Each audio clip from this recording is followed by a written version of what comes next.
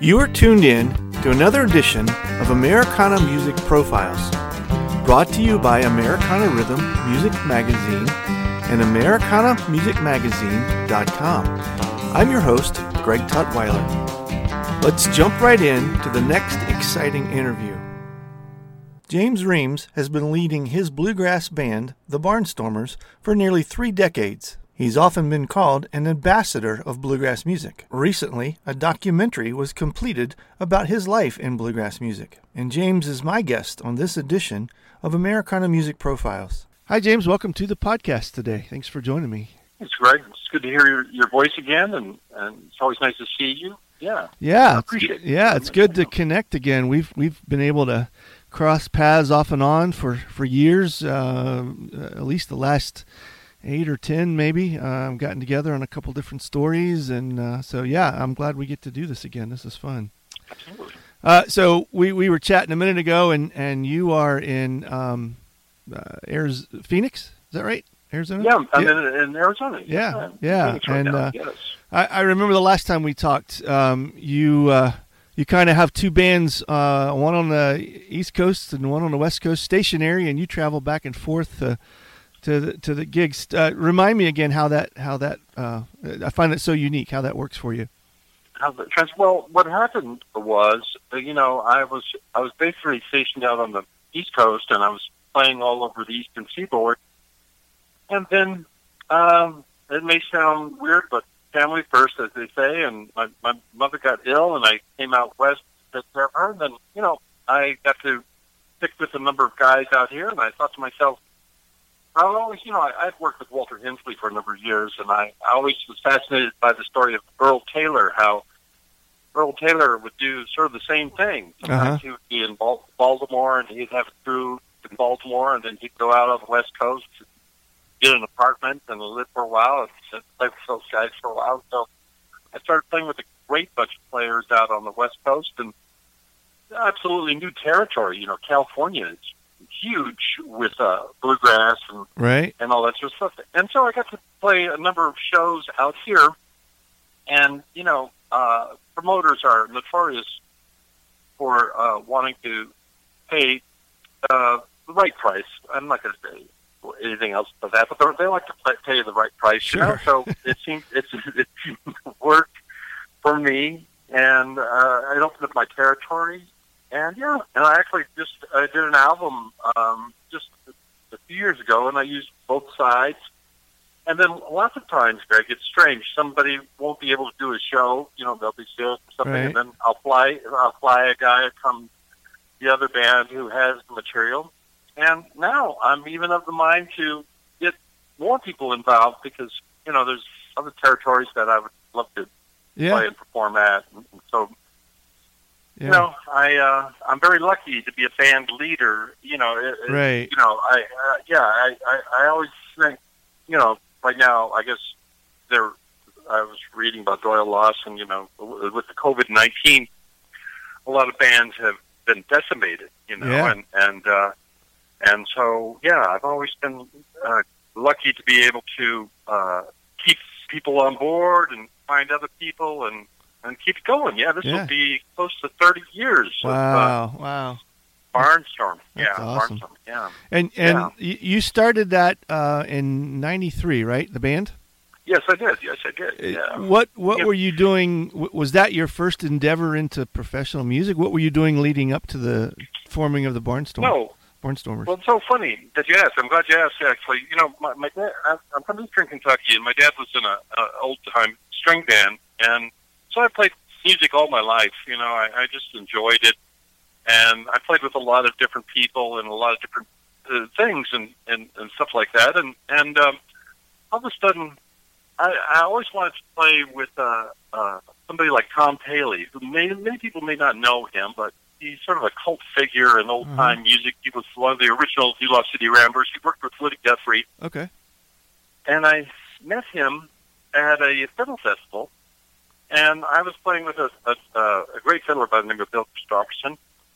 And so we formed a little trio and went into the recording studio, and we recorded an album and got on, Copper Creek Records. and then I recorded some other albums. And the interesting thing about that, once you record records and you're on a label, of course, those days are almost gone with record labels. Right. Sure. I know. All that sort of stuff. I know, it's a crazy time, but they would send it out to radio stations. And so that first record that I had, it was called Kentucky Songbird. It came out in 1993. I recorded it sort of late in life. It wound in the hands of Carl Story. And Carl Story, was the father of bluegrass gospel music. And there was a song on there that he really liked. So he called me up, and he was working for a radio station out in South Carolina. And so he played my music on the radio. He was one of the very first, besides Gary Reed, who was the guy who had Copper Creek Records, who's still very active. Carl Story was one of the first people that really encouraged me to play and featured the music. And I was just thinking about this the other day because I saved the number of correspondence that he did with me. He's in the Bluegrass Hall of Fame, right? And I was looking at the date of the last record. He worked for Country 92 WESC in Greenville, South Carolina, and cool. I think the last letter he sent me was about a year before he passed away. So, So my whole life has been sort of been littered, for lack of a better term, with these bluegrass greats, that I've been able to, and old time music greats that I've been able to collaborate with, or, I think the last time we spoke, I had a film project where I interviewed many of the very first generation bluegrass players, Josh Graves and Melvin Gainsborough. I want, because I know we want to get to what you've got coming out, which is another really cool film project. But I wanted to ask you about that again, because I feel like it's something that if the listeners have not heard or seen, it would be a really worthwhile film to go back and take a look at, and that's history with the Pioneers of Bluegrass, or something like that. You called it? Yeah, Making History with Pioneers of Bluegrass. You got it. Yeah. That's so strange because when I did that, I started that film. I never realized that it would be so important. I mean, I loved that first generation, but I didn't realize that what a privilege it was for me to go backstage or on the bus sometimes in the rest home, or sometimes next to sick bed, and interview the people that made a genre of music, which is just rare, right. It's a rarity, and so that film, I don't know if I mentioned last time, I did it as a sort of a fan initially, and I had friends who were filmmakers, but it was such a struggle for me, Greg. I didn't really understand filmmaking. I didn't, it was completely new to me. Uh-huh. But, if anyone is listening to this, I would say sometimes follow your passion. It's amazing what serendipity will do for you. Yeah. Not to change the subject, but I just read a story about a guy who, when he was a kid, he found this pamphlet about the most intelligent horse in the world, and he kept a hold of the pamphlet. And later on, he wrote a book, and they were coming out with a movie, about the most intelligent horse. So me grasping onto the idea that I could interview and meet many of the heroes of the music and many of my personal heroes was just amazing. I got to, play with a few of them. Yeah. And leave a legacy of making history with Pioneers of Bluegrass.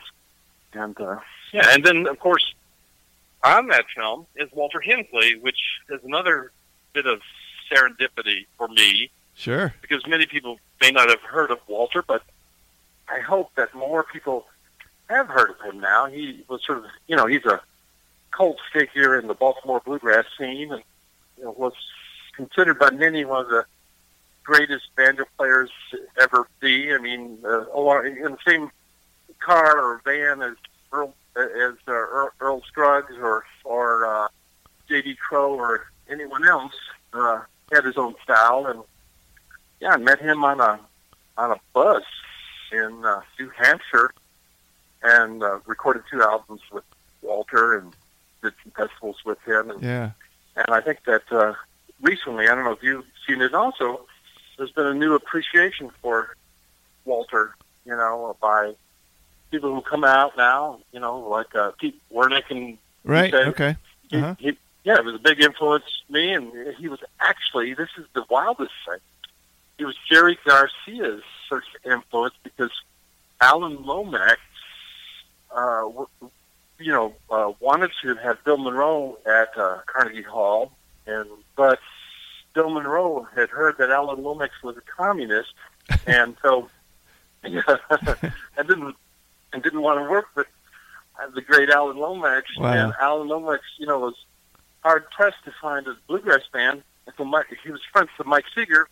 Mike Seeger says, "Well, down in Baltimore, there's this band called Earl Taylor and the Stony Mountain Boys." So Walter was in that band, and they came up to Carnegie Hall and recorded an album on United Artists that actually Jerry Garcia and a lot of people who started out playing banjo heard. So Walter was so many people's first influence. So that's serendipity for you right there. That's sure. Just how it goes, Yeah. So that was 2013, and of course we're about 7 years away, and I think you've recorded at least one album since that video project. Is that right? Is there? Yeah. Well, I maybe more than one. Yeah, but I did record Ryman Season, which is a concept album, and that album, has original songs on it, and it's about the pilgrim in life. I'm actually, with everything that's going on right now, somebody just turned over a whole shoebox full of live recordings of the Barnstormers, and so I guess this year or soon, I mean, you're the first to hear about this. I'm gonna, release some live recordings because that seems like a smart thing to do, and cool. Then and then I have the hope. I'm already making some arrangements for a new recording, because this may sound strange to you, but I came into this music because of Hank Williams in a weird way. I mean, Hank Williams was always someone who was special to me, and so there were notebooks. I don't know if you know this. There were notebooks that were left in a leather briefcase in the back of his car when he passed away on New Year's Eve, and people put music to it, and I hope to do a bluegrass, Larry Sparks did the same thing at one point, but I want to do less known or songs that maybe never actually saw the light of day by Hank Williams. Okay. But cool. were written by him, yeah. Okay. Yeah. I mean, somebody did that just recently. They took Woody Guthrie's lyrics, right? Right. Yeah. So the new thing that you've got going on, which kind of prompted what we're doing today, is I guess documentary of your life and music. It's called Like a Flowing River, a Bluegrass Passage. Tell me how that came to be. Well, again, serendipity. I was invited after I made Making History with Pioneers of Bluegrass. I got invited into the film world to a certain degree, because you get invited to film screenings, and I met a number of different filmmakers, and and then sometimes people find out about my life, and it's no different than anybody else in this world. I mean, we all have hardships and strange things that happen, but everybody has a story to tell. I mean, I'm a firm believer of that. So, yeah, everybody does. And what's interesting? At first, whenever they approached me about making a film, I thought, well, nobody knows who the heck James Reams is, but that's actually part of the story, right? Like a guy like me can music close to 30 years and survive at it, and 10 albums and a film with pioneers and the whole life.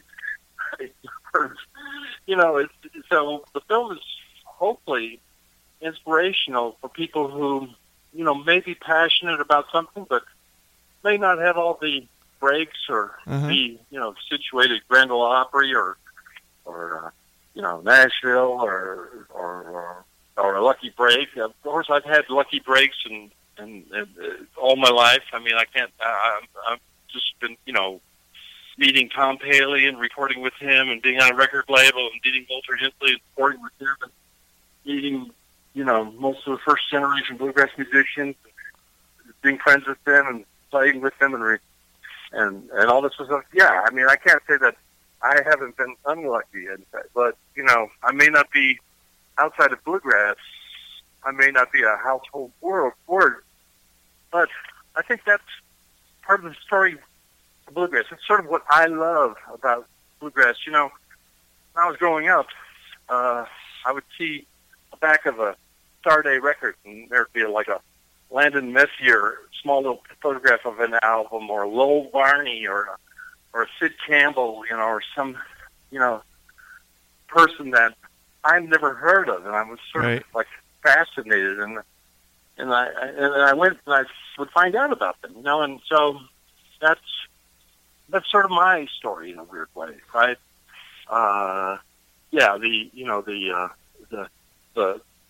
Like a Hilo Brown or whatever, it doesn't really matter who it is. Yeah, it's like all part of the community of bluegrass, and well, I guess the genre lends itself to those stories because it's, I guess because of the festivals and the small little venues and the fact that you could, in a good time, obviously where we're at now makes it kind of difficult, but you can gather 3 or 4 guys and gals together and run around across the country and sustain yourself if you've got some talent and you can market yourself, you can actually make a living doing it. And I don't think there's any other genre that you can do that in and be able to survive 30 years doing that type of profession. That's right. I mean, there maybe gospel music, perhaps, sure, yeah, but you're right. They're not rock and roll, or not any of the major musical types, but the marginal music types, like a Zydeco or bluegrass or gospel. Yeah, somebody like a Clifton Chenier or even his son or some gospel group like the Blind Boys of Alabama, can maintain a long career. Yeah. And what an amazing thing, because people love the music and they love the people that make the music, and so I've been blessed. I've been been very lucky. That's awesome. The what's it like to sit back and see your life documented in a 90-minute or whatever length that just encapsulated in this, and know that you're not done, right? It's like I'm sure that there's there's many things you want to do yet beyond the scope of the time frame of the film. Well, you know what, Greg?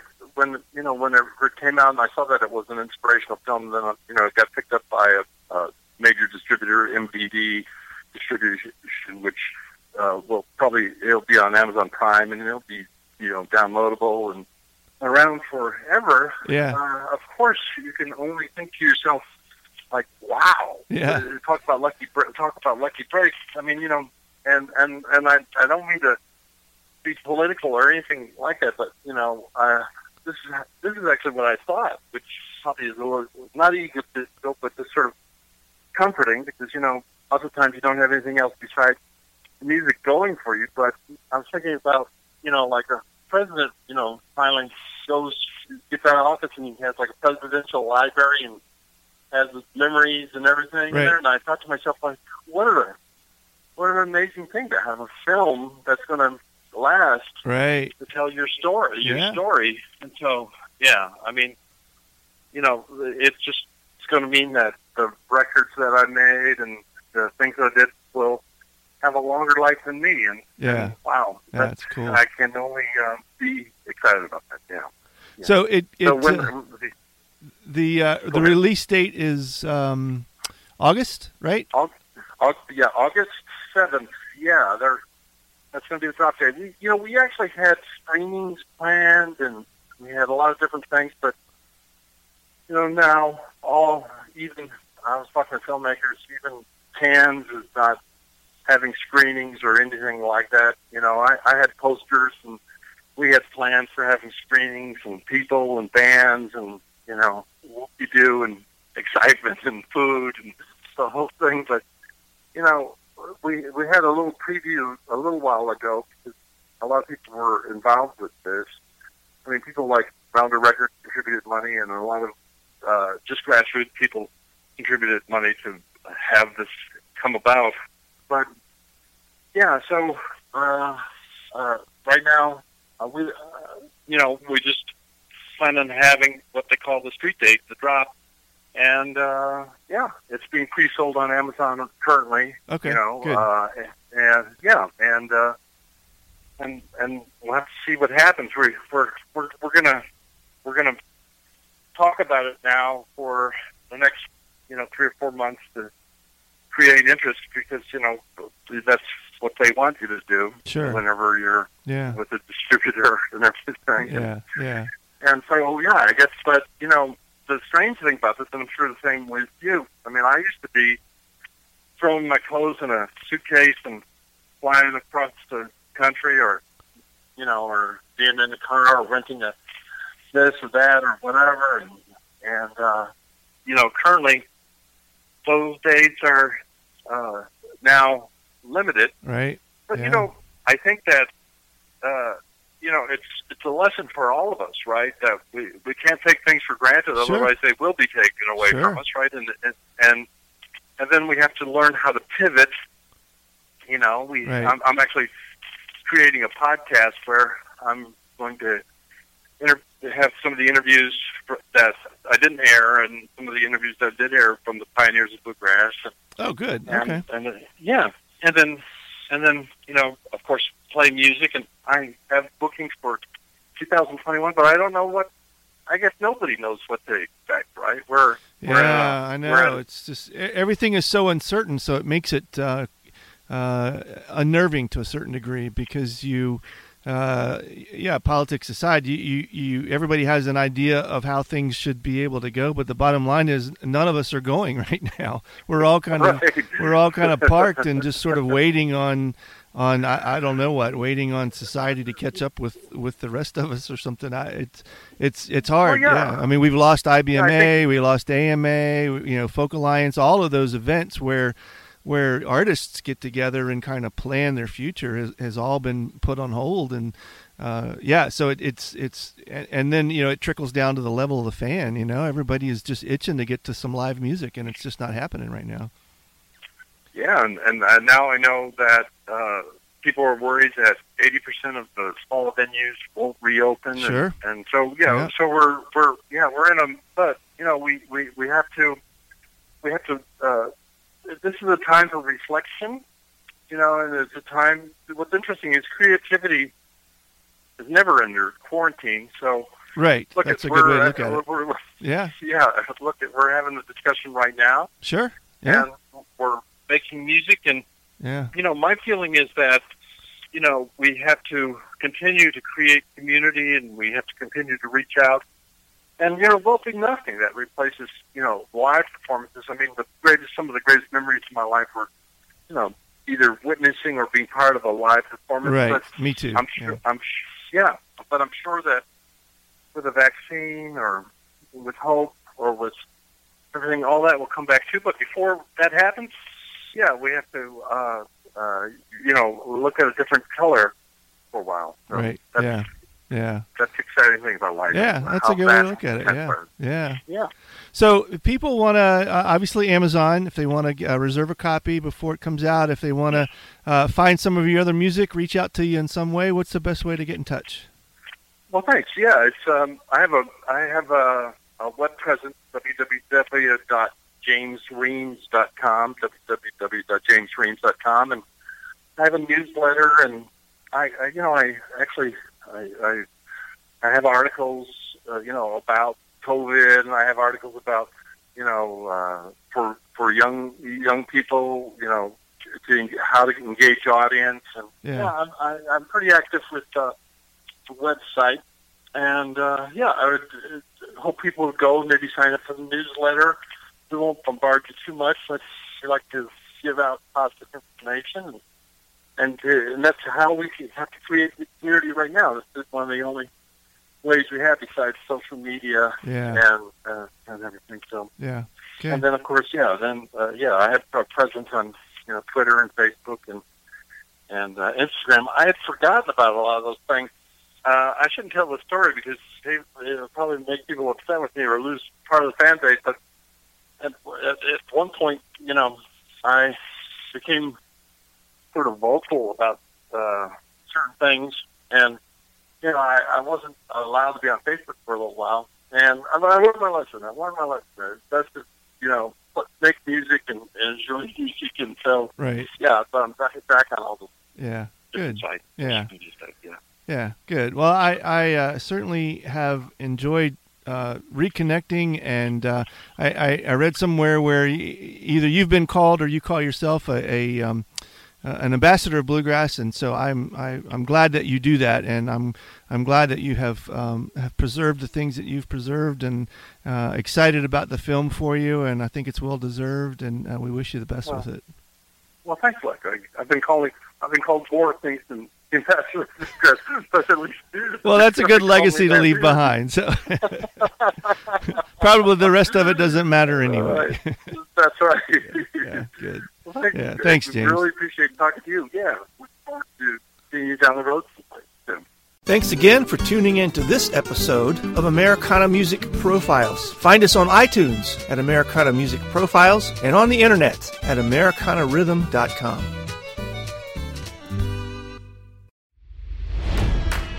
It's NFL draft season, and that means it's time to start thinking about fantasy football. FantasyPoints.com features industry-leading experts and prognosticators using proprietary hand-charted data to help you score more fantasy points. FantasyPoints.com is the place to go for whatever kind of fantasy football you play. Whether you play fantasy football, daily fantasy sports, or do a little bit of everything, Fantasy Points has the meticulously researched content to guide you to victory. And why wait for the fall? Fantasy Points also covers the new spring football league, the UFL. Join the guru, John Hansen, Scott Barrett, Joe Dolan, and other massive names in the fantasy football universe with an exclusive offer. Use code Pantheon for 15% off any Fantasy Points package, including the all-in package, with access to every article, tool, and data nugget that Fantasy Points has to offer. That's FantasyPoints.com and code Pantheon for 15% off at Fantasy Points. FantasyPoints.com, code Pantheon. Score more fantasy points.